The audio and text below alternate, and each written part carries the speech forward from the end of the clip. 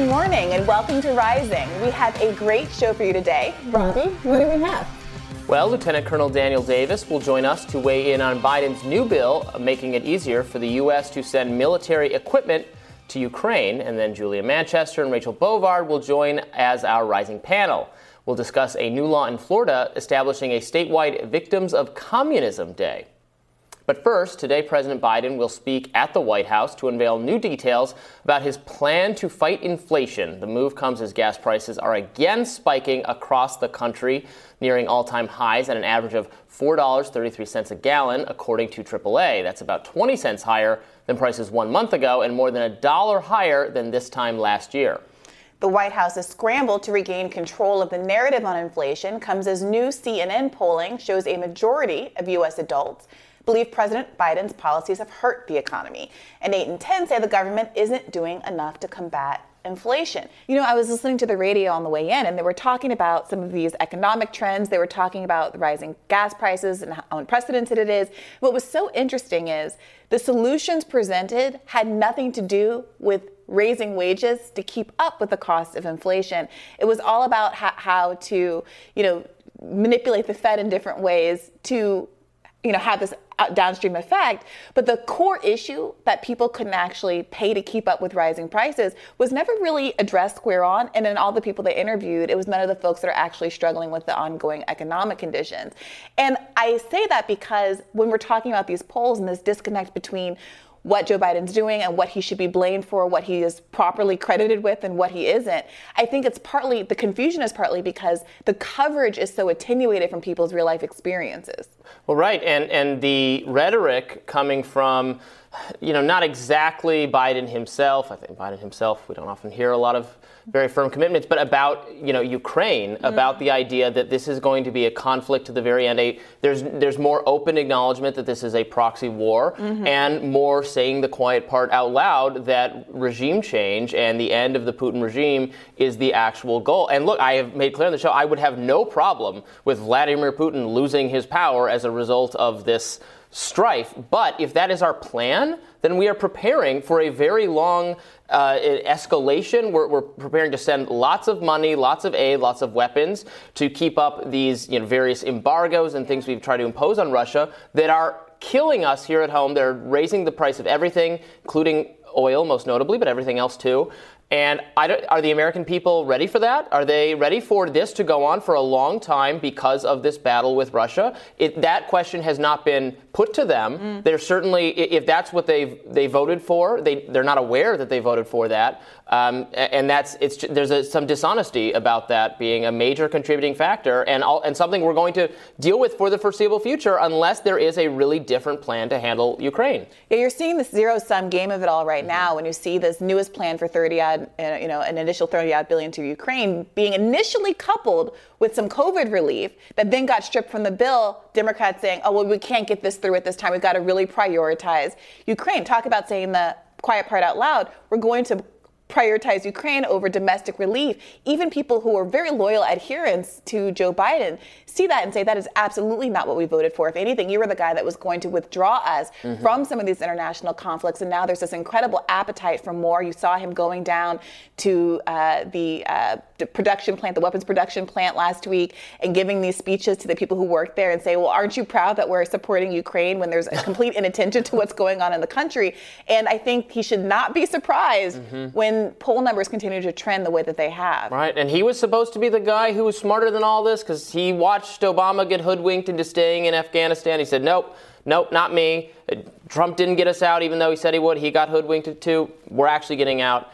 And then there's a new conflict, and it's like, oh, no, we have to be involved. So, in other news on the economic front, even CNN slammed Biden after the president bragged about reducing the federal deficit last week. Fact checkers for the network say the president distorted reality by personally claiming responsibility for shrinking the deficit and attributed the decline to the expiration of pandemic spending. One economist told CNN that the claims are, quote, almost bizarro world and that the deficit would have fallen by much more had President Biden come to office and not done anything. A guy can dream. But, Look, Robbie, I'm glad to know the CNN fact checkers are still alive. I worried something horrible had happened to them. They had retired with Trump. They'd been hiding underground or something. But no, they're still around. How about that? Look, this is fundamentally libertarian ideal side. This is fundamentally the problem with trying to meet the right in their deficit hawkery. One, they never cared about the deficit hawkery. No, absolutely. To begin with. It's preposterous. They don't. Trump and his tax cuts and driving up the deficit. Bush and his tax cuts and driving up the deficit. This is what they do. They drive up the deficit, and then when a Democrat is in office, they rile against it. Democrats historically have brought down the deficit. This isn't anything new. But when you're ostensibly on the left and you are ostensibly believe in the power of government to help people in some of these broad, extremely popular social safety net programs and funding them and keeping people alive, especially in the middle of a pandemic and economic crisis. If you try to play the Republican game about deficits, you get caught in this kind of hypocrisy where, yes, you only have this, you're only bringing down deficits in part because your agenda failed, because you weren't able to pass the relief that frankly was very popular and that Americans wanted, because also the deficits don't matter. The country's bank account is not the same as your kitchen bank account. And you are furthermore bolstering that perception of how the government budget works in a way that's going to ultimately hurt you down the line when you try to do anything. It is true that the Republicans believe in cutting taxes, not for everybody, a lot of tax cuts for the rich, and then reckless spending. And Democrats do high taxes and reckless spending. And so either way, you get reckless spending, which is a tax of its own kind. Look, I don't think that the extremely popular $2,000 checks, which many people thought were going to be recurring checks, were reckless spending. I don't think that the child care relief, the child tax credits that kept so many families afloat through the pandemic and long periods of unemployment were reckless spending. I don't think that funding Social Security and Medicare so people don't die in the streets in old age the way they used to in this country is reckless spending. And so I think that we have to be really clear that we, as a community, take advantage of these programs. And on a local level, a lot of people on the opposite side of the political spectrum from me are very excited about certain kinds of spendings when it comes to funding police departments and the like. So everyone just needs to be honest about the fact that they have their ideological priorities and that it's not about spending versus not spending. It's not about being pro-deficit or anti-deficit or pro-taxes or anti-taxes. It's people feel like money, their tax dollars, and the money that doesn't come from taxes because, again, that's not how the budget works. How about we cut the defense budget by 50%? I would be Eliminate thrilled. the Department of Education. Absolutely Eliminate not, the FDA. Eliminate the CDC. Eliminate the TSA. Okay, well, apart from living in a salmonella-fueled dreamscape that you want us to live in, I think most people believe that there needs to be some regulations over the things that we eat and making sure that there's some checks there. I'm actually going to talk about that on my radar today. It's a different radar for me, not a defense of Elon Musk, not a cancel culture radar. I've got an economic one. You'll be kind of. I'm looking forward to hearing how you're spreading your wings today, Robbie. All right, but we're not quite done with this block yet. Yesterday, the president touted new federal investment in high-speed internet as part of the bipartisan infrastructure law. Let's watch.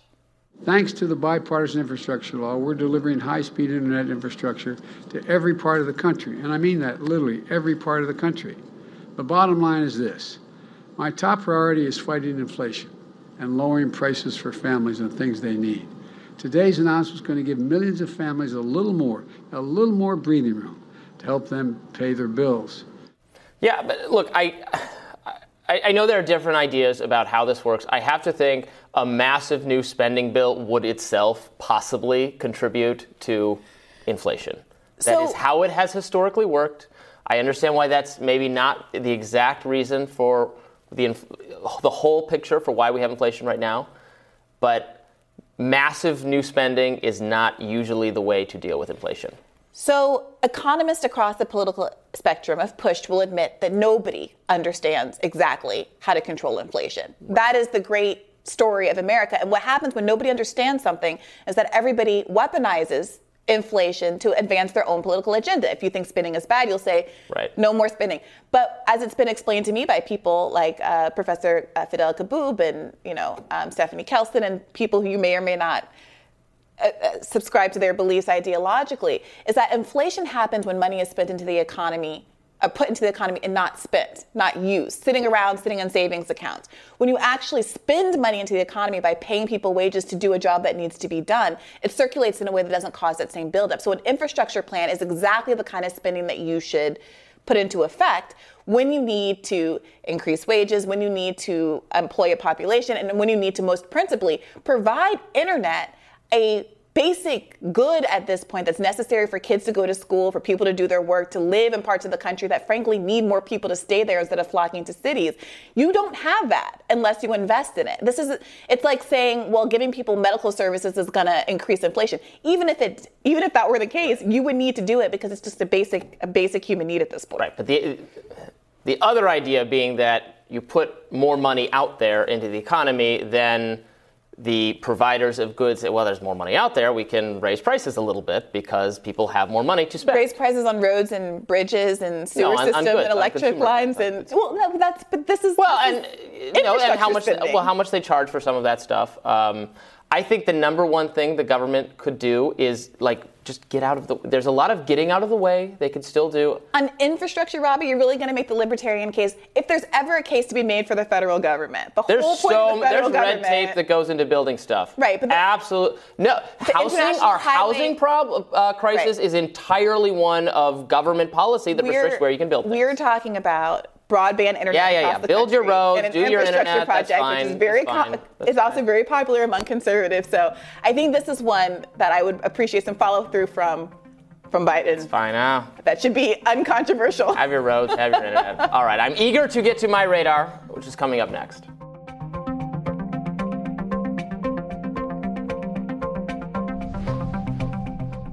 So, Robbie, what's on your radar today? Well, I'm delighted to tell you. The U.S. is in the grips of a baby formula shortage, which is not delightful at all. Abbott Nutrition, a popular manufacturer, issued recalls on 3 of its products in February after a bunch of bacterial infections and actually 2 infant deaths, very sadly. Now, many stores are out of baby formula or are placing limits on how many purchases customers can make in order to preserve their existing supplies.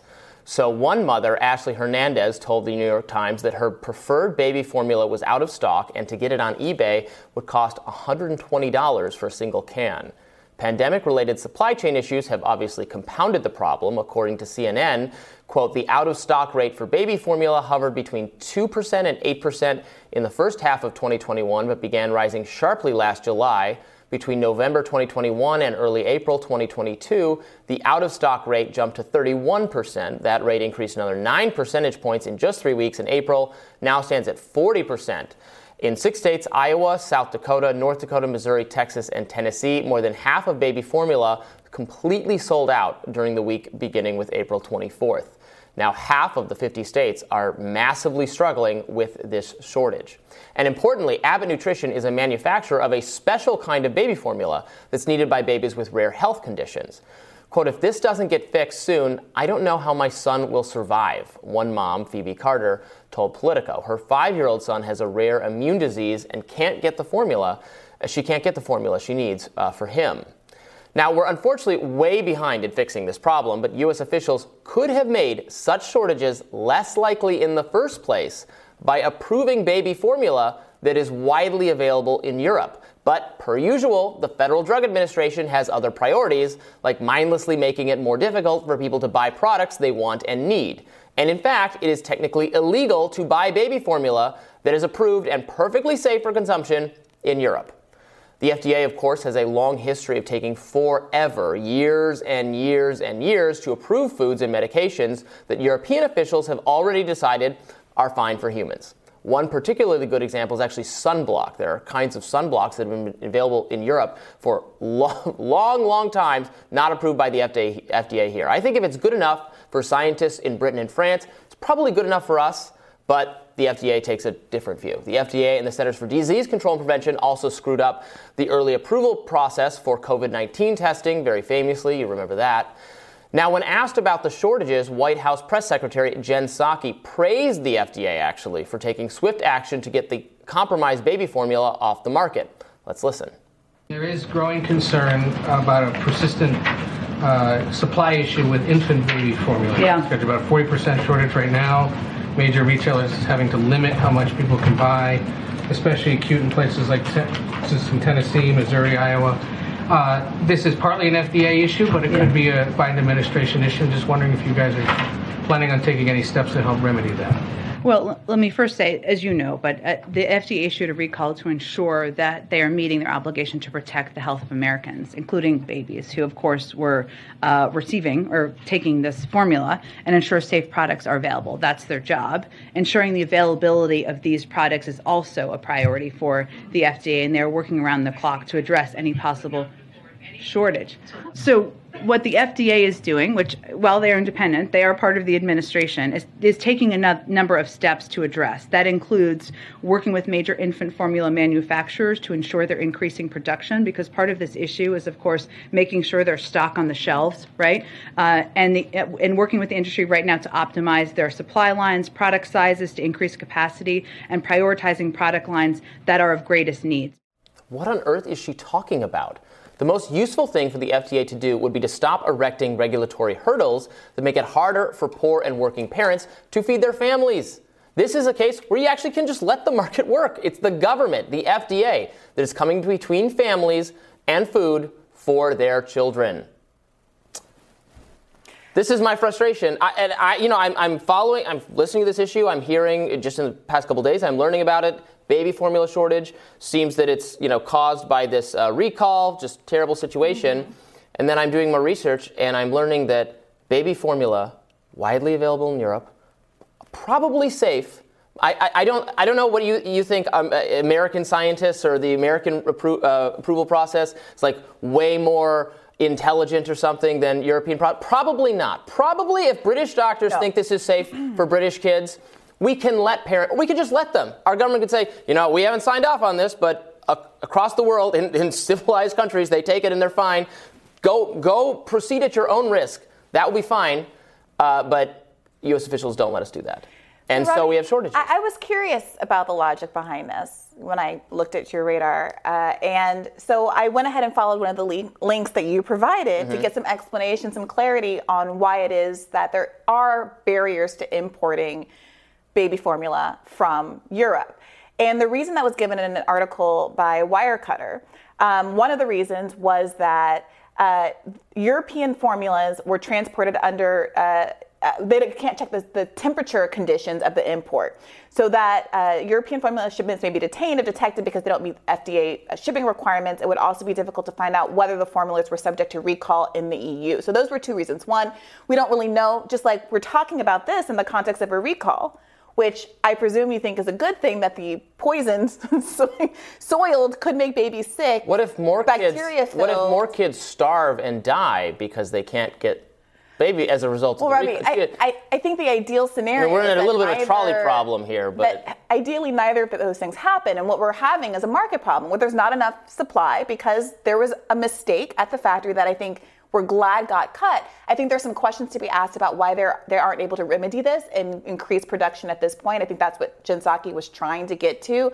I think there's some question as to whether or not we should have better backups if there are essential goods like this in this country. I mean, we just came out of this, or we're in the process of coming out of this pandemic where we had shortages with protective gear, we've had shortages with medical gear, we've had shortages with a lot of things that were really necessary to keep the country going. And part of that is that we've outsourced a lot of this stuff overseas, and that's a conversation that I'm more than willing to agree with you on. But this one, I'm not exactly sure how limiting the FDA, which caught this outbreak that could have caused a great deal of harm to babies in the first place, is a solution to what I agree is a problem of a baby food. The recall is causing harm as well. But what do you want them to have done? Not recall the bacterial baby food that could cause harm to babies? Well, I'm just asking the question, what is going to cause more harm? I think the answer... The FDA doesn't consider that kind of stuff. I think the FDA does consider that kind of thing. No, they consider how can a power-hungry, totally unwilling to let free humans make individual choices, believe all power should be constant. They are the ones who get to decide what you are allowed to buy and consume. Doesn't matter if you consent. Doesn't matter if the seller consents. They are interjecting themselves into this process to say they know better than you and your stupid family, and they don't care what your kid needs. Okay, they know better than you. Let's play this out, Robbie. Let's play this out. Do you think that anybody should be checking to see if there are outbreaks in this baby food? I think checking's a great idea, but... Okay, so when they check it and they find out that there's a bacterial outbreak in the baby food, do you think what should be the process? They alert the public and the public can choose to go ahead and buy it? I think if I think if a producer of food or anything, baby formula, provides you poisoned food, you should take them to court and take them for millions of dollars. So you think that individuals should feed their babies tainted food, have the babies get sick, and then sue for damages? What I'm mainly saying is I think you should be able to buy baby formula that's perfectly safe in Europe that the FDA says I'm not going to allow you to talk. So I'd agree. It looks like the difference between, there are some substantive differences, this article points out, between American and European formulas, but it's not, most of them aren't health concerns. The concerns with the European formula aren't that they are not good for babies. It's that there's no regulations and there's no oversight in place right now to make sure that they're shipped to America in conditions that would preserve them as high quality, and we're not in the same situation where we're again dealing out tainted baby food. Right. So I agree that part of the issue might be that we need to bolster, dare I say even grow the FDA, expand its ability to do the kind of checks that would enable them to import baby food from Europe, as you're describing, whatever is required, refrigeration tanks, inspections, whatever is required, because this is a real crisis that I think you've really rightly identified. I'm just not entirely sold that the solution is, in fact, if the FDA would allow these things to be sold, maybe there would be a profit to be made for the manufacturers in Europe, and they might create some infrastructure to sell their products here because they would be open to our markets. The FDA doesn't need to micromanage they're not very good at that. They totally screwed it, them and the CDC together totally screwed up the early testing for COVID. They said, no one else can do this. We're just going to handle this. And they got it wrong. They're not logistically competent. They're cautious. And the sunblock stuff is fascinating. If you have time, you should look. It's again, perfectly safe stuff that protects people from skin cancers in Europe. They've not said. They've not approved here because very cautious. I think non-libertarians don't always appreciate that. Are very concerned about all the bad incentives in the private sector and are acting like. Now I know you don't think that cops are angels. You don't think that our military advisors are angels, but our regulatory agencies are not all angels either. They have a lot of bad incentives. They have a lot of protecting their own. I mean, the way everyone in the in the government scientific community has really, rallied around a defense of gain-of-function research, for instance, of defending those kinds of things. Should make people wary about, what other insider industry stuff. They're like, no, this is just our jurisdiction, and we're not ever going to do this a different way because we don't want to give you more choices. I'm here for an argument that the FDA should be improved. Banned. All right, I'll keep trying. Well, next up, protesters have gathered outside of Justice Alito's home in Virginia. Let's discuss.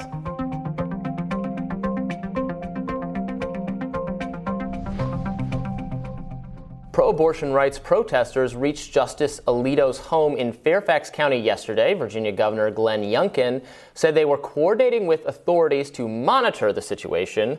Some users pointed out that Virginia law makes picketing outside of homes illegal, so Youngkin allegedly could have dispersed the crowd but chose not to. Yesterday, Senate Minority Leader Mitch McConnell condemned the protest that took place outside of Justice Kavanaugh and Justice Roberts' Maryland homes. Let's watch. We've seen angry crowds assemble at judges' private family homes. Activists published a map of their addresses. Law enforcement has had to install a security fence around the Supreme Court itself. Trying to scare federal judges into ruling a certain way is far outside the bounds of First Amendment speech or protest. It is an attempt to replace the rule of law with the rule of mobs. It appears this may possibly be flat out illegal. White House Press Secretary Jen Psaki commented on the matter, saying, quote, "We have not seen violence or vandalism against Supreme Court justices. We have seen it at Catholic churches. That's unacceptable," adding that the president does not support that. And while we understand the passion, the president's position is to keep the protests peaceful. Psaki also discussed McConnell saying a national abortion ban was possible if Roe v. Wade is overturned. She told reporters, quote, "I think we are at serious risk when asked about the possibility of this coming to fruition." All right. I mean, this is something that's been hotly debated. Some people who otherwise are very pro free speech absolutist even, are saying that protests, which to date have been peaceful outside of the homes of these Supreme Court justices, is something other than the very protest rights that the First Amendment seems to protect. Where are you on this, Robbie? Nope. You're right, and I call out the left a lot on free speech-related hypocrisy, but it's absolutely true that there's free speech-related hypocrisy on the other side as well, all the time. It is important to note, and I noted this yesterday when Kim and I talked about it, but protest, I don't know what the Virginia statute about picketing is, and who knows if that statute is even constitutional. The First Amendment is very clear. You can protest in the street and on the sidewalk, not on people's lawns. Maybe you can't, maybe there's a noise violation issue past a certain time. And I think it's fine to ask or wonder whether this is a good and effective tactic, but it looks to me so far like it's very clearly protected speech. So let's not be involving the police or talking about those kinds of things. As for the Supreme Court itself, having to put up a fence around it is regrettable. I don't know what leg Republicans have to stand on around that. They put up fences around the Capitol at a great distance after what Trump's people did. So that's definitely a both sides thing. So some people have raised this hypothetical. They've asked if liberals, progressives, leftists, the broad left would feel uncomfortable if, let's say, there were some ruling that limited the Second Amendment rights and a bunch of Second Amendment protesters were outside of, let's say, Sotomayor's home.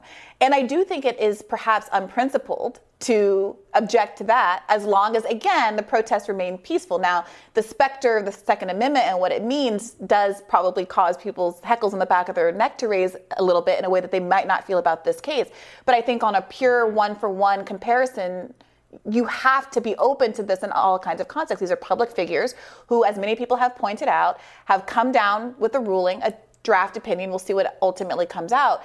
But a draft opinion which seems to indicate that women, are going to be threatened with much more significant bodily harm, real bodily harm, than simply standing outside of one's home and protest. And people have also, taken this moment to point out all of the, that 11, I think, abortion providers and people affiliated have been killed over the last 20 years or so, the kind of violent vitriol that happens outside of abortion clinics and women's health clinics, people who have served as escorts to women, which is a thing that has to exist because of how much violence is outside of these clinics. People who serve as escorts say that they've taken the bus to perform that role because otherwise their license plates will be tracked and people will follow them to their home with these kind of anti-choice messaging. So it does seem a little rich for folks who were never concerned about any of that behavior to now be concerned about the protesting of federal judges who have so much power and who immediately were backed up by Congress, who can't pass anything,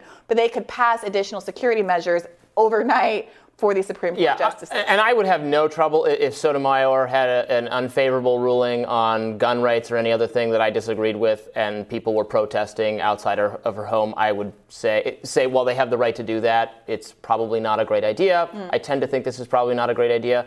Honestly, my view to protesters in general is probably something along the lines of cool it, because they absolutely have the right to do it. I will defend their right.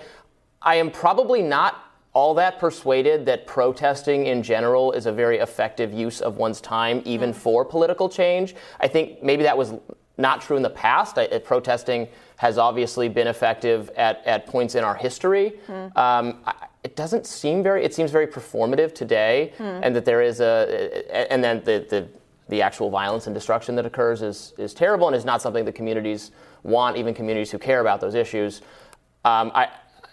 That's not like a really hard opinion that I have. I think there's something to that. What is the upside of these things? What are where can we say, here are the great social changes, here are the great policies that were enacted because there were people in the streets with pickets, occasionally getting out of hand, really making political people feel accountable. I think that's happened in the past in our country. I'm not saying that's always the case, obviously. It just doesn't feel like there's a lot of that now. Yeah, I think that protests can be really effective in drawing attention to an issue that people don't already know about. So I do think that, let's say, in the civil rights era, with the advent of television, combined with certain kinds of protests, seeing the violence with which police acted on peaceful protesters, the attack dogs, the water hoses, seeing kids at lunch counters having people spit in their face and pour milkshakes on their head, were really visceral images that shook parts of the country that didn't really understand the gravity of racial prejudice and segregation. It made it really hit home for them in a certain way. But we've also seen the largest number of people in the streets in American history 2 years ago during the George Floyd protests in 2020.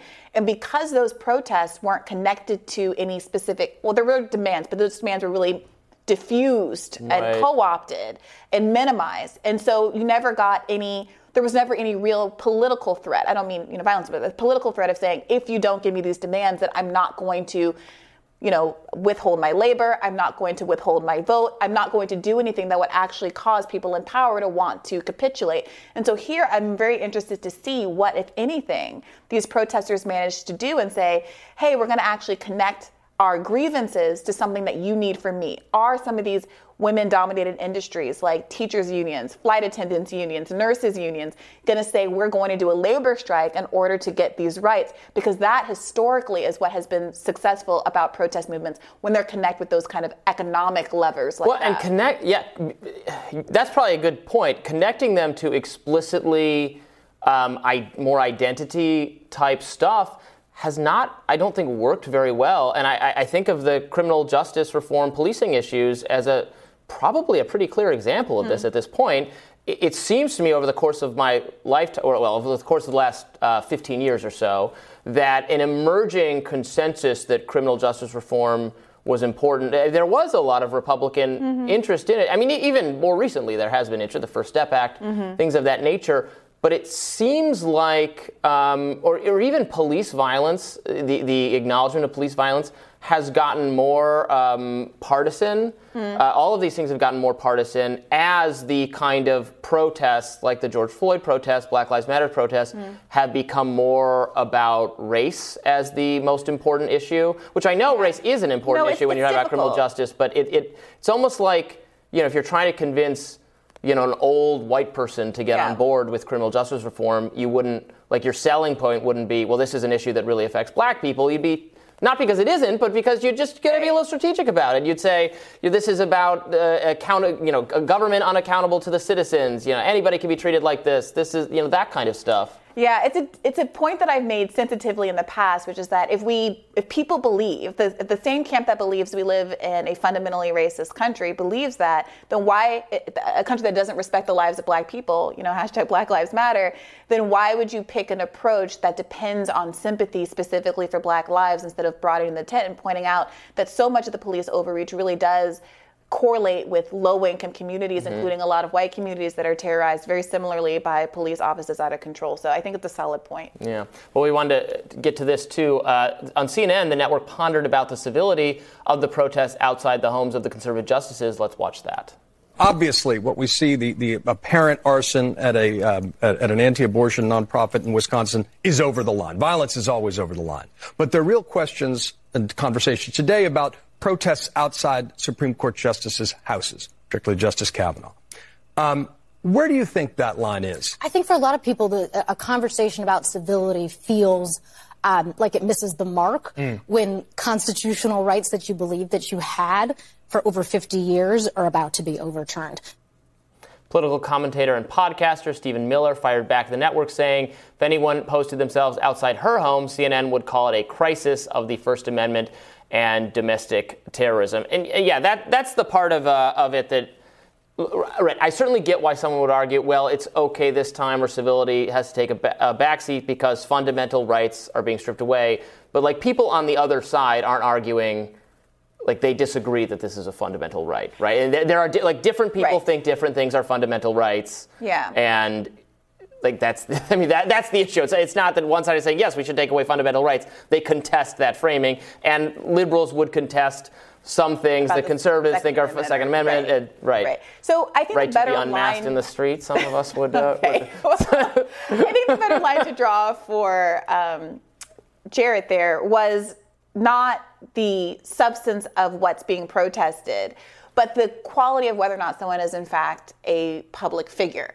So, part of what's at issue is that these Supreme Court justices have an enormous amount of power to affect the lives of millions of people in one way or the other, whether or not you think it's a good thing or a bad thing. And the same is the case if they were, deciding on a Second Amendment case or any other issue.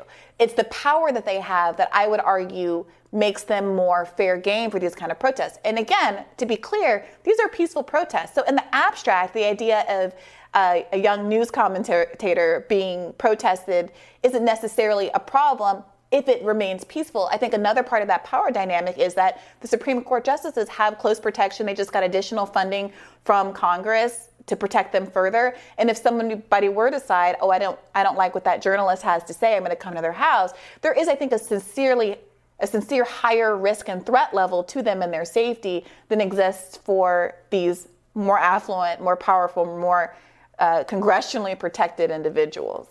Fair enough. I do think a lot of progressive or mainstream journalists are playing an interesting game right now we're not public fit. We're just lowly little me. I'm just a report. I'm just a documenter, just a chronicler of what's going on. I'm not in the game. So any criticism of me is harassment and dangerous and spreading disinformation or something. But me doing these things to you is holding the powerful accountable. But CNN is powerful. I'm talking about the Washington Post a little bit and some of what they've been doing, and I don't think they quite get that. No, I think that's fair. And again, I don't think that it's completely beyond the pale, the idea of talking to people in their individual capacity. I mean, we just kind of went through this with the whole libs of TikTok scenario. That's what I was referring to. Where people, some people are arguing journalism requires you to go to somebody's house and talk to them. And if everything becomes you're doxxed and it's a threat because you did your job as a journalist and went and knocked on somebody's door and interviewed them, then that certainly isn't good for speech and journalism.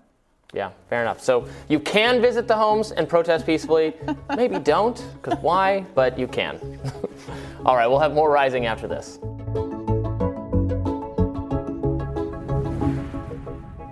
Florida Governor Ron DeSantis signed legislation on Monday requiring high school students in his state to learn about the victims of communism. Let's watch. Today, I am signing HB 395, which will officially designate November 7th as Victims of Communism Day to honor the more than 100 million people who have fallen victim to communist regimes across the world.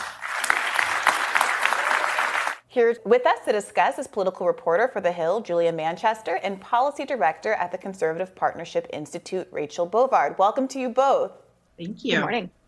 So I'll start with you, Rachel. I'm curious if you see there being any kind of conflict between what is generally a conservative belief that there should be a separation between, government and what happens at schools, that communities should be able to dictate their own curriculum, and what seem like these edicts that are coming down from the governor's mansion that are trying to get CRT out of schools, and now this move to teach what can only be described as a kind of anti-communism, pro-capitalism message.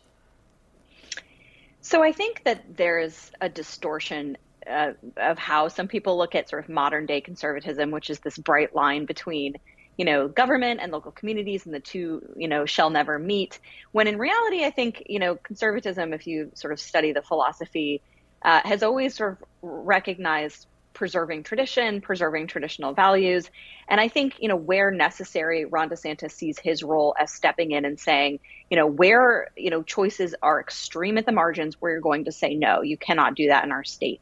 I don't necessarily put sort of the Victims of Communism Day in that bucket. I think that's pretty standard fare. I know here in DC, we have a big Victims of Communism gala every year. So I don't know that that necessarily crosses the barrier, but I do think Ron DeSantis generally, to your point, represents a sort of new right, new conservatism for the modern era way of approaching governance. Yeah, Julia, does this show that Ron DeSantis really is, becoming this very, very national leader of the new right and of the Republican Party, that he, I think regardless of how you feel about this, is a sign that he he has a very intuitive grasp of the right battles to pick and, what is pleasing to the new coalition on the right on issues for which school curriculum issues are so important. Yeah, well, it certainly shows that he's positioning himself as that figure. But I think we need to look at where this is all taking place. Florida, the center of the Republican universe right now. And I will also add that Florida is home to many immigrants and people who are descendants of immigrants who come from former communist regimes, whether that's Cuba, Venezuela, some Central American countries. So this is very much Ron DeSantis, very much trying to appeal to that population, as well as talking about, like you said, Robbie, curriculum and school issues. He's sort of marrying them in this address, in this proclamation that he's giving. But yes, it shows that he is very much positioning himself as this national Republican conservative leader. And I think that really all started with the pandemic and how he handled the pandemic. So it's interesting to watch Florida, though, because you obviously have Ron DeSantis in Tallahassee and former President Trump down in Mar-a-Lago. So we'll see how that dynamic plays out between these two men. Yeah, and Rachel, I want to follow up with you. I think a little bit similarly to Brianna in that while I probably, like you, have an equal disdain for communism, and I would want it to be taught in schools, in history classes, about the significant body count. I think that's probably there are a lot of cases where it's not the evils of that political system are not shown to the extent that the evils of fascism and Nazism are, and also actually just the teaching of later 20th century history is not always very good because they run out of time in the school year. So, but all that aside, it feels a little, there is some kind of hypocrisy, I think, that's hard to get around when at the same time saying, no, the schools may not teach, these ideas around CRT, which are kind of ill-defined, and many of the most extreme ones I don't think should be taught, but because the idea is not very well-defined, can kind of encapsulate probably some things that are perfectly of race benign, or any flaws in our capitalist country. Right, or just beloved appearing in the the school library or something like that. Do you see what do you understand what I'm getting at? Yeah, I think I tend to look at this less as sort of curriculum control and more, as Julia pointed out, as a political positioning statement, to be totally honest. I mean, let's not forget, Florida's home to a ton of Cuban refugees. And those Cuban refugees have very specific feelings about, communism as a form of government. And we know that plays a very significant role in Florida's political dynamic. So I think there's a little bit of that going on. I don't know how the sort of Victims of Communism Day language, executive order is structured, if it's structured in a binding way that forces schools to do this. I somehow doubt it. But, I do think he's simply saying, look, this is something, that is important for students to understand around the world. And it is true that system of government has led to more death and destruction than I think any other. So to the extent that it's, highlighted or at least touched on, probably not the worst thing in the world. But I don't think it's, as far as I can tell anyway, it's not necessarily a cudgel that's being wielded against publicly funded schools. Like, you have to teach this. That would be true, I think, more of the CRT debate.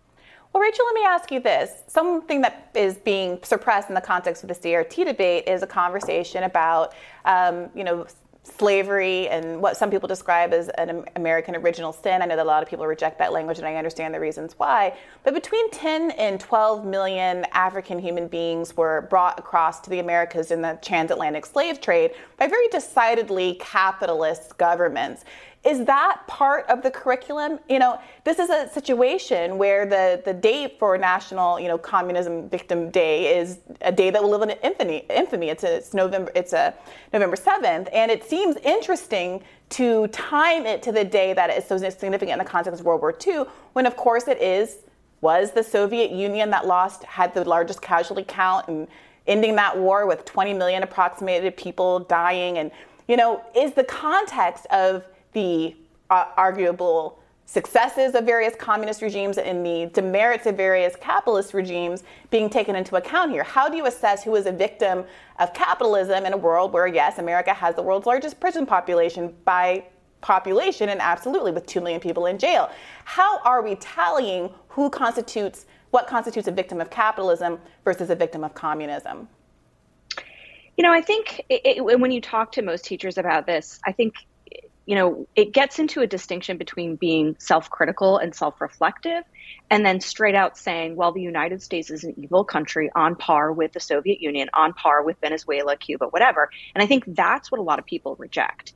I think the point you're making, which I think, correct me if I'm wrong, is the ability to be self-critical about our own system is important in an education system, right? You want to teach people to think critically, not only about other countries, but about the system in which they live, to be able to, inform their own opinion about it, which, later informs how they approach our system of governance on the world.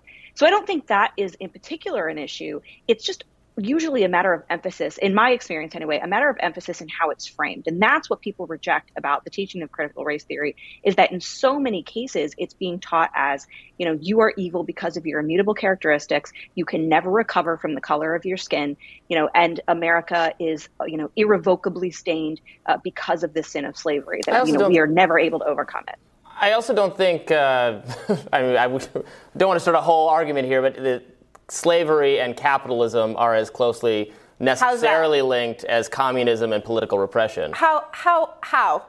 Because there are lots of capitalist countries that don't have slavery. Slavery certainly has existed under capitalism, but it is not a necessary condition for capitalism, whereas political repression is very much in communism's DNA. The buying and selling of human beings, I would argue, is capitalism. I would argue that the insurance companies, many of some which persisted today, like Aetna, that made their money insuring the lives of slaves for their slave owners, meaning if a slave dies, Aetna got started paying money out to slave owners. There was slavery before capitalism. In the United States of America, the richest city in the country used to be in Mississippi because it was the seat of American riches in slavery. The most millionaires per capita were in Mississippi because that was the seat of slavery. And what CRT attempts to teach is not that whiteness is an original sin and an immutable characteristic and an evil. Quite to the contrary, the whole point is to paint a broader, more fulsome picture of where America came from so people can understand the relationship between capitalism and some of the ills that have come in this country, just like there are failures in political systems all across the world, communism not being unique in that respect. I'm not saying they're not related and that slavery has not been important part of America specifically, but we got to give Julia the last word. I'm just the national political reporter here.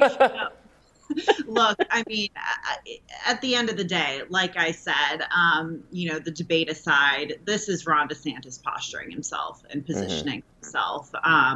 We can talk about the ideological implications of this all day long, but I think at the end of the day, when we look at Ron DeSantis' strategy, his reason for this is because he supposedly wants to run for president. He has a big re-election year coming up this year.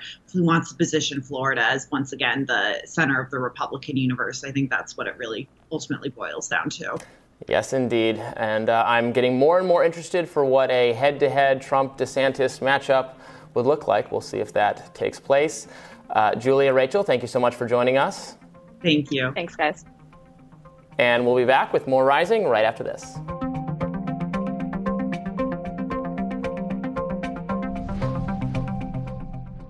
Yesterday, President Biden signed legislation that will make it easier for the U.S. to send military equipment to Ukraine. The bill is called the Ukraine Democracy Defense Lend-Lease Act of 2022, which passed through Congress with bipartisan support last month. Ukrainian President Zelensky called the bill a historic step, adding that he is convinced that we will win together again and defend democracy in Ukraine and in Europe like we did 77 years ago.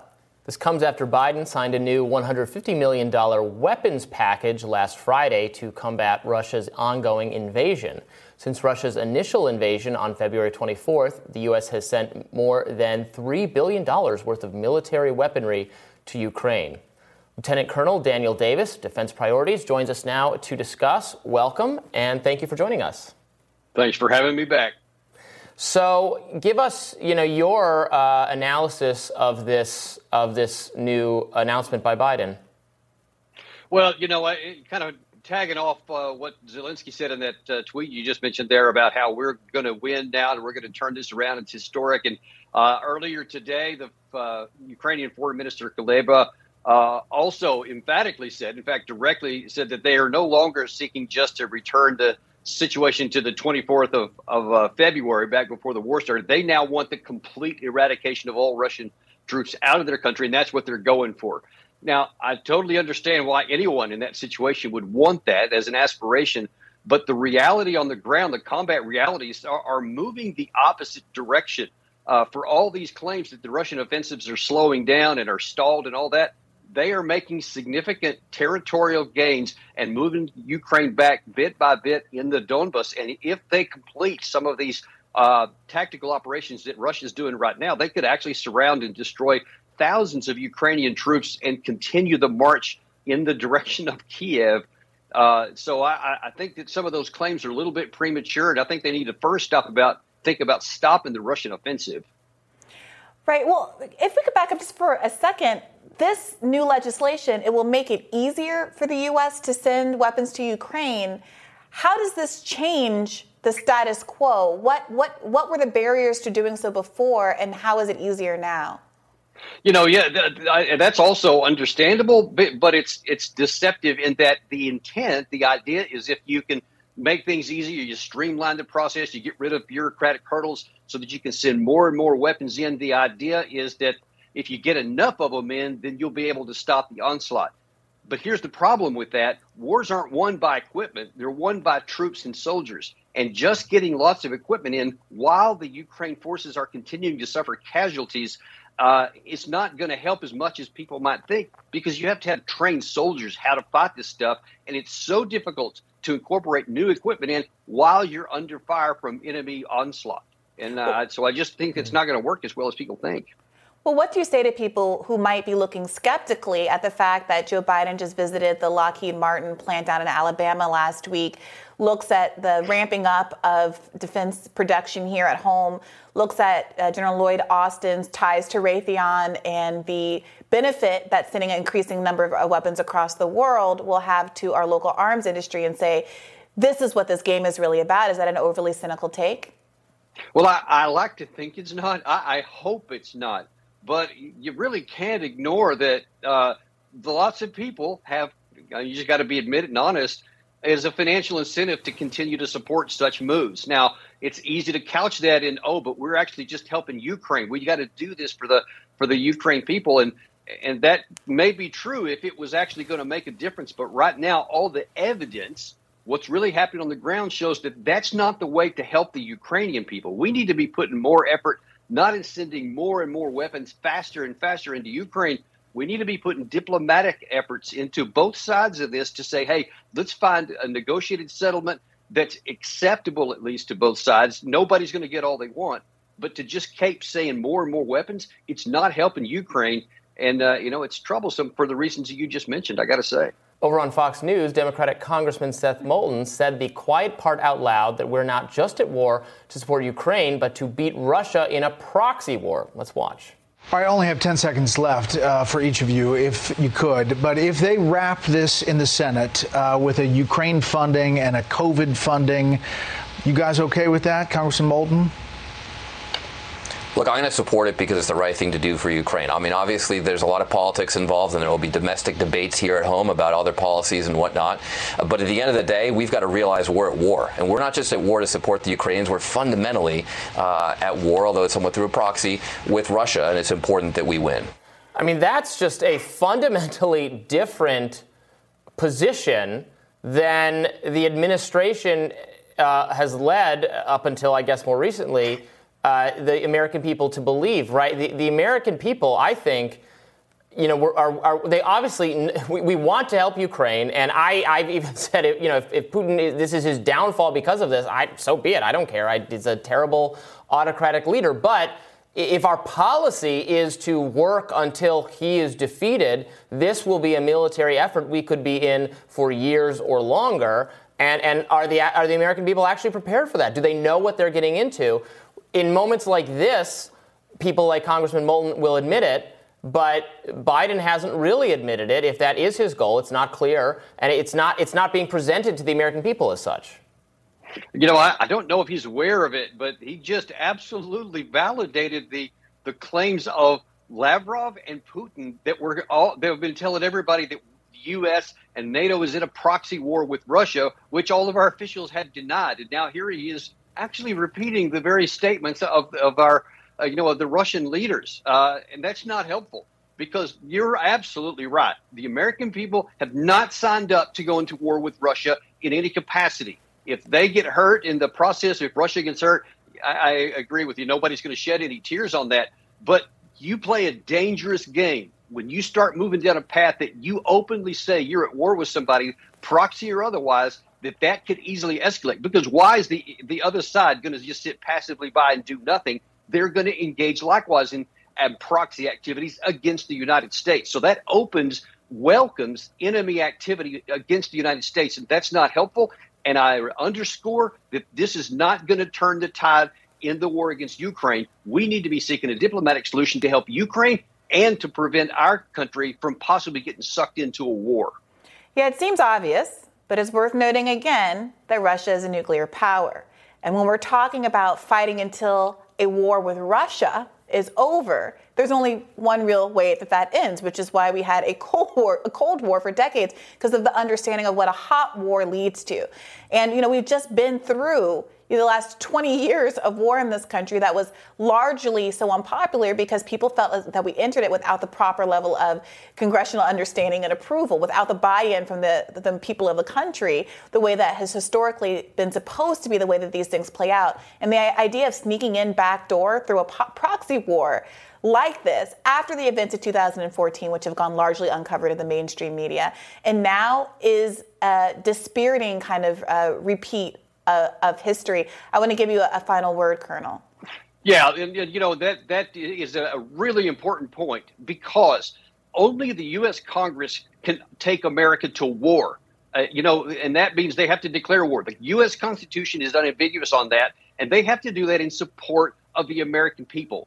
If you get into a situation where you just declare a statement of individuals and you start getting into a proxy war that could suck America in, and we actually get attacked in the process, now there's no chance to do anything. If we get attacked, now that we don't have a choice, but we have to respond if we get attacked physically. And all that is because we're just playing a dangerous, foolish game, but trying to move around the edges of it. And before that happens, the American people need to have a chance to have their opinion heard, and Congress has to take action, or this doesn't even need to go in the proxy war. This is something that's a problem that needs to get fixed. Colonel Davis, thank you so much for joining us today. Always my pleasure. Thanks for having me. And we will have more Rising after this. Yesterday, the Pulitzer Center handed out its annual awards in news reporting. The Washington Post took home the prestigious Pulitzer Public Service Medal for its coverage of the January 6th Capitol attack and, quote, showing how the forces behind the siege are shaking the underpinnings of democracy. However, the New York Times won the most prizes of any outlet, including the Investigative Journalism Award for their coverage of U.S. drone strikes on civilians in the Middle East. The outlet also won the Criticism Prize for their analysis of the expansion and impact of the Black Lives Matter movement into culture, entertainment, and art.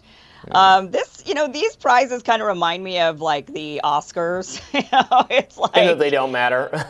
And they're just giving them out to people that they side with, that they agree with, that are with them politically and culturally and their agenda. And it's like, I don't remember having any specific issues with those two papers' reportings on those specific issues. So their reporting was probably very adequate. Was the Washington Post coverage of the January 6th stuff so much better than other mainstream media outlets? I'm not sure I would have said so, but okay, maybe it is. The interesting thing, obviously, it's not like it counts against you if you have bad content on other subjects, right? So they're comparatively not so compelling reporting on Hunter Biden laptop, or taking too long on that, or the New York Times recent reporting on Elon Musk I found kind of somewhat suspect, or other subjects, or their framing of the Ukrainian labs is just, you're totally insane if you have some questions about what's going on there. But none of that matters, I guess, if you just produce one good story or a series of good stories on a subject that the prize committee likes. Yeah, it's tough because there have always been good journalists that work at institutions that I think are rightly criticized for various reasons. You had people like Chris Hedges, who was considered to be a leftist hero, doing Middle Eastern coverage for so many years before he was let go, in part because of his politics. So the idea that they might win an award for drone coverage or topics that I think should be covered, drone bombings in the Middle East or other kinds of topics that I think should be covered more, I think is a good thing. But I think Robbie's point that we can't see what they're not getting awards for, the kind of stories they're not doing, the kind of stories about corruption in a bipartisan way that they're not doing. It could be the case that the stories that they have, they're winning for are these more kind of, for lack of a better word, cultural, polarizing political stories, as opposed to work exposing corruption and aggregations of power on high, which I would argue is the primary goal. It should be the primary goal of institutions like this. It speaks to that bias in their own reporting. And these things can be happening, simultaneously. Like the Washington Post, for instance, I'm 99% sure it was them that had that headline about how Tom Cotton was irresponsibly promoting the lab leak theory, and that's a crazy right-wing conspiracy theory. And then at the same time, Josh Rogan writes for the Washington Post, and he's produced some of the most terrific commentary on that question. One of the first mainstream journalists to really put it out there. So that's the same paper, same subject, and there's such a disparate coverage. Well, that's my problem with all of this, is that what they're winning the awards for, it's the actual subjects that they're winning the awards for that I'm having a bigger issue with than anything. Sure, of course, there are good journalists at all of these outlets. People need jobs. They're getting hired where they can get one, even if they haven't agreed with the paper in times, and they maybe hope that they can get in there and change it. Of course. But the subjects that they're being picked to win these awards for, so January 6th, that treating it like it was a giant insurrection. I've never agreed with that. I thought it was a protest that went way too far. We saw worse protests happening throughout the summer of 2020. So there was that, and then they chose the coverage. Ukraine also received some awards. There was some coverage for Ukraine that, and it's okay. They said, well, we're commending all the journalists on the ground in Ukraine. Yet there are other journalists that they didn't, that they condemn, that they call Russian puppets, like Patrick Lancaster, who's in Mariupol, who, when you watch his videos on YouTube, you get a heart attack nearly every time, thinking this guy is going to get shot. He's right there in the front line showing you what it's like on the front lines. Don't watch it if you don't want to see the gore of war, for sure. But, it's just the subject matter that they're winning these awards for. This is just a big pat on the back. That feels especially true with the January 6th. Yeah, here's the thing. As much as I would prefer there to be coverage on the corruption of the people who work inside the Capitol, I also don't want to go so far as to pretend like it wasn't an unprecedented event for a mob to break into the Capitol and start rifling through Nancy Pelosi's office. Is that a coup? No, but it's a meaningful event that I certainly wouldn't compare positively to civil rights protests over the course of 2020 that were aimed at reforming our criminal justice system, which incarcerates more Americans than anyone else in the world, and which we all saw on camera 2 years ago strangle a man to death, right? So I don't want to create kind of a false equivalency there, even as though I certainly would be a critic of the emphasis the Democratic Party in particular put on persecuting the people during 1/6 instead of paying attention to the economic crisis that we were in the middle of in the course of the pandemic. But to win an award for it, it's to win an award, like, oh, well, you just did this amazing coverage of a 4-hour event that went rogue. And I understand that, yes, it was unprecedented. It was shocking. Many of us condemned it. It was disgusting. But, right, it wasn't an insurrection. It wasn't a coup. There wasn't a real attempt to take over the government. And they failed to cover a lot of other events that were happening. I understand that there were largely peaceful protests happening in the summer of 2020, but a lot of it wasn't. And I live in the middle of an epicenter that was destroyed, fully destroyed. So, and where was the coverage on that? And instead, people just think that didn't actually happen when many of us, millions of us, in fact, were living in cities that were literally having buildings burnt down and windows smashed and places looted. That wasn't, you can't say that was, because of civil rights movement, because people were mad. I mean, there was more to that. There were people taking advantage of the situation, just like they did January 6th with the Capitol. People were taking advantage of it. I read that coverage, and perhaps some of that coverage is Pulitzer worthy. I certainly consumed quite a bit of it, and it sounds like you did as well. I wonder how much of the 1/6 coverage, because I know that I personally was not as invested in it and didn't read as much of it, but I wonder, you, Kim, and Robbie, how much of the 1/6 Pulitzer winning coverage did you consume? I mean, I was there. I went. I attended I was covering it, and I didn't need any coverage of it to convince me that it was bad, like really bad, and shot. Like I also condemned the protests over the summers and the amount of destruction and violence, which I thought was not nearly tallied by the mainstream media to the extent it should have been, and deserved far more condemnation in the sort of mostly peaceful framing. All bad, but then yes, also then what happened at the Capitol was also like extremely bad, and even if it didn't, cause as much, I guess, destruction by volume, because it's just one building. It is like a very pivotal government building, and being a riot taking place among people I was absolutely assured would never riot, where Republicans would never do this. Republicans are polite protesters. And then they went and did that. And I, unlike probably a lot of people on the right, absolutely hold Donald Trump responsible for it. I don't know how absolutely his fault. I mean, I just don't know how you could avoid January 6th coverage. So, I mean, I felt like we were forced to consume it for months on end. That's interesting, because I was trying to avoid it in some ways because I had my other priorities. But I did watch, for coverage for my own podcast, I did watch the hearings, and frankly was surprised by all of the facts that I didn't know because I wasn't reading that coverage. So I do think I want to be open to the idea that there was reporting that was meaningful, reporting about some lapses in security that are pretty significant and galling. So the coordination that we're now still just finding out about between pretty significant political figures, Jimmy Thomas and these 1/6 protesters, the fact of people coming disturbingly close to actually capturing and trying to, lynch the vice president of the United States. I mean, these were details that had to be reported out. Whether or not you think they're more important than other stories that could have been paid attention to is a different issue. What I would say to that is, in a lot of the January 6th coverage, it reminded me of like the Mueller investigation coverage, that there's this.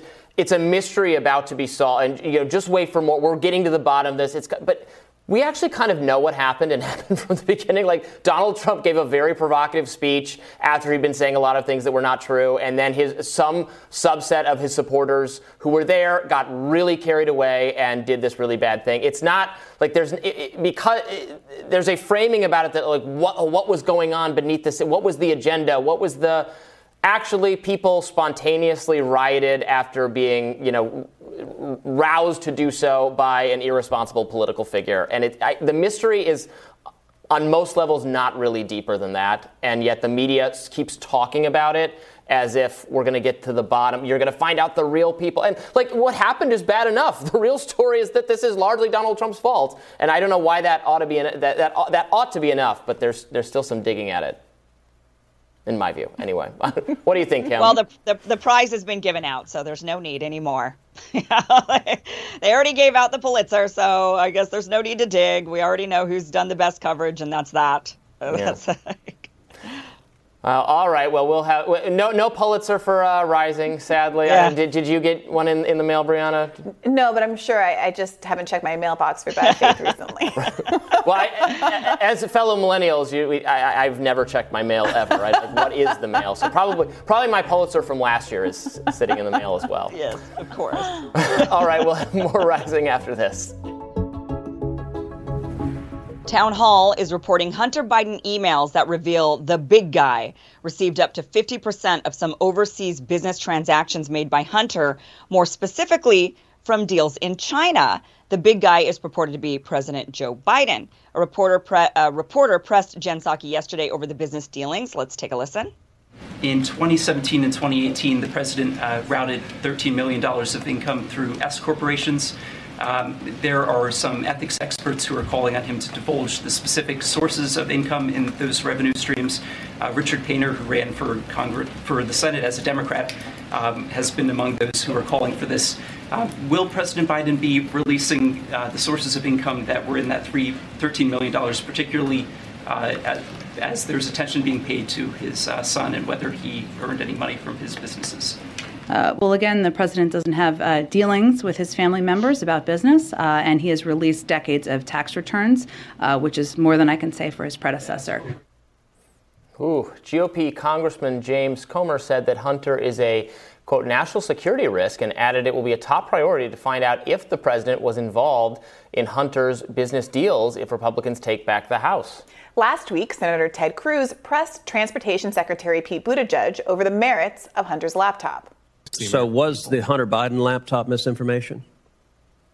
I'm not familiar with all of the details of those stories. What I know is that Russia, notably, and other players, too. Except it wasn't Russia. It's an accurate laptop. Now the New York Times has acknowledged that after the election. And yet the head of this disinformation board happily pushed out that it was disinformation. That is a code word for things that are politically inconvenient. Wow, Buttigieg just gave Ted Cruz all the rope to hang him there. Why would he say, well, Russia? Like, why would he? It really does make you worry about the disinformation board type person. Yes, it really reveals the extent to which I think that these liberals are still living in a bubble, not aware at all of the information that should be right under their nose. And moreover, they've really set themselves up after spending 4 years, I think rightfully trying to pin Trump to any number of instances of corruption. Failing to do so, they've set a standard that this kind of corruption and this kind of behavior is inappropriate. Now, instead of just being honest about this and nipping it in the bud, they think that they can butt Trump their way out of it. And I just don't see it landing. What do you think, Kim? Well, one thing to really point out is that Donald Trump, even though, we looked through all of his stuff and wondered if there was corruption and tried to find it, he had been a businessman for decades, right? So there were going to be some deals and whatnot that maybe, you could kind of look and say, well, does that are you now qualified to be a politician if you have these deals in these foreign countries and whatnot? Joe Biden has been a politician his entire career. So how does he get, $13 million routed to his bank accounts? How do you make that kind of money as a politician without there being some sort of corruption? That would be, look, Donald Trump could make millions, even billions of dollars as a businessman. A politician should never be making millions upon millions of dollars. Furthermore, all of this was found in what years was it? 2017 and 2018. So Joe Biden at that time knew, everybody knew, they were trying to get Donald Trump's tax returns since he was running for election. That was a big hot topic. So if you're going to be making money, and if you're going to be making money in a way that maybe is going to be shady, you're probably going to figure out how to hide it, especially when everybody's talking about the current president not showing his tax returns. You're going to know, I'm going to show my tax returns. And when I do, I'm going to make sure that it doesn't look like there's anything there. But he still won't disclose how he made all of that money. But I would sure like to know how a career politician is a millionaire like this. I wonder if Hunter thought, it's hilarious if so, he thought he was being clever, referring to, if that is who he's referring to his dad as the big guy, rather than like, oh, they're never going to catch on to this. They need more lawyers in the family to tell them a little story about Dockerview. Look, in the idea that a father, there's no business dealings between family, Jen Psaki stating that as though that's like a matter of fact, like, how dare you think a father and a son had business dealings? I mean, every plumber's business in America is somebody's father and son co. It really speaks to the fact that they have not thought through this at all. It feels like Democrats think that they are immune from these kind of charges as a matter of course. And to your point, Robbie, this coming up in a 2017-2018 cycle, but never being pressed in the course of a very densely populated Democratic primary, I think is the kind of political negligence. This is exactly what happened with Hillary Clinton. When someone is coordinated, when there is a coalescing behind one person, when there is a suppression of stories that are germane to the public interest that are going to come back and bite you in the bottom, 2 to 4 years later, it ultimately hurts the party, but they don't seem to really ever learn that lesson. Yeah, it's a mess. And so I think, what do you think about this, Kim? I would expect if Republicans take back control of Congress, as they're widely expected to, do you think we're going to see serious investigations here? Yeah, I think we should. I mean, it's extremely suspicious. As I mentioned, a career politician to make this kind of money, for his son to be his son, who is not, like the pillar of all that is moral and good, I suppose, and making the best decisions in life, for him to also be making this kind of money. Clearly, obviously, there's corruption there. That is so obvious. I mean, like I said, with Donald Trump, maybe not as obvious because he's a businessman. So, they can make a lot of money doing a lot of different deals, but a politician and a politician's son who's been on drugs. And I mean, this is, yes, they need to investigate it, but I would like to see a lot more investigations like this. I would like to see an Operation Car Wash that happened in Brazil happening here in the United States. I think we need to be rooting out corruption in our political system. Our politicians are running off rich. We need to be asking some questions as the American people. Yeah, well, importantly, if something like that is done, it should be done in a, nonpartisan, across the board way. I mean, part of the issues of what happened in Brazil was that it was used as a political weapon to take down people's political opponents in bad faith, because you can always find something on somebody, unfortunately, in our political systems.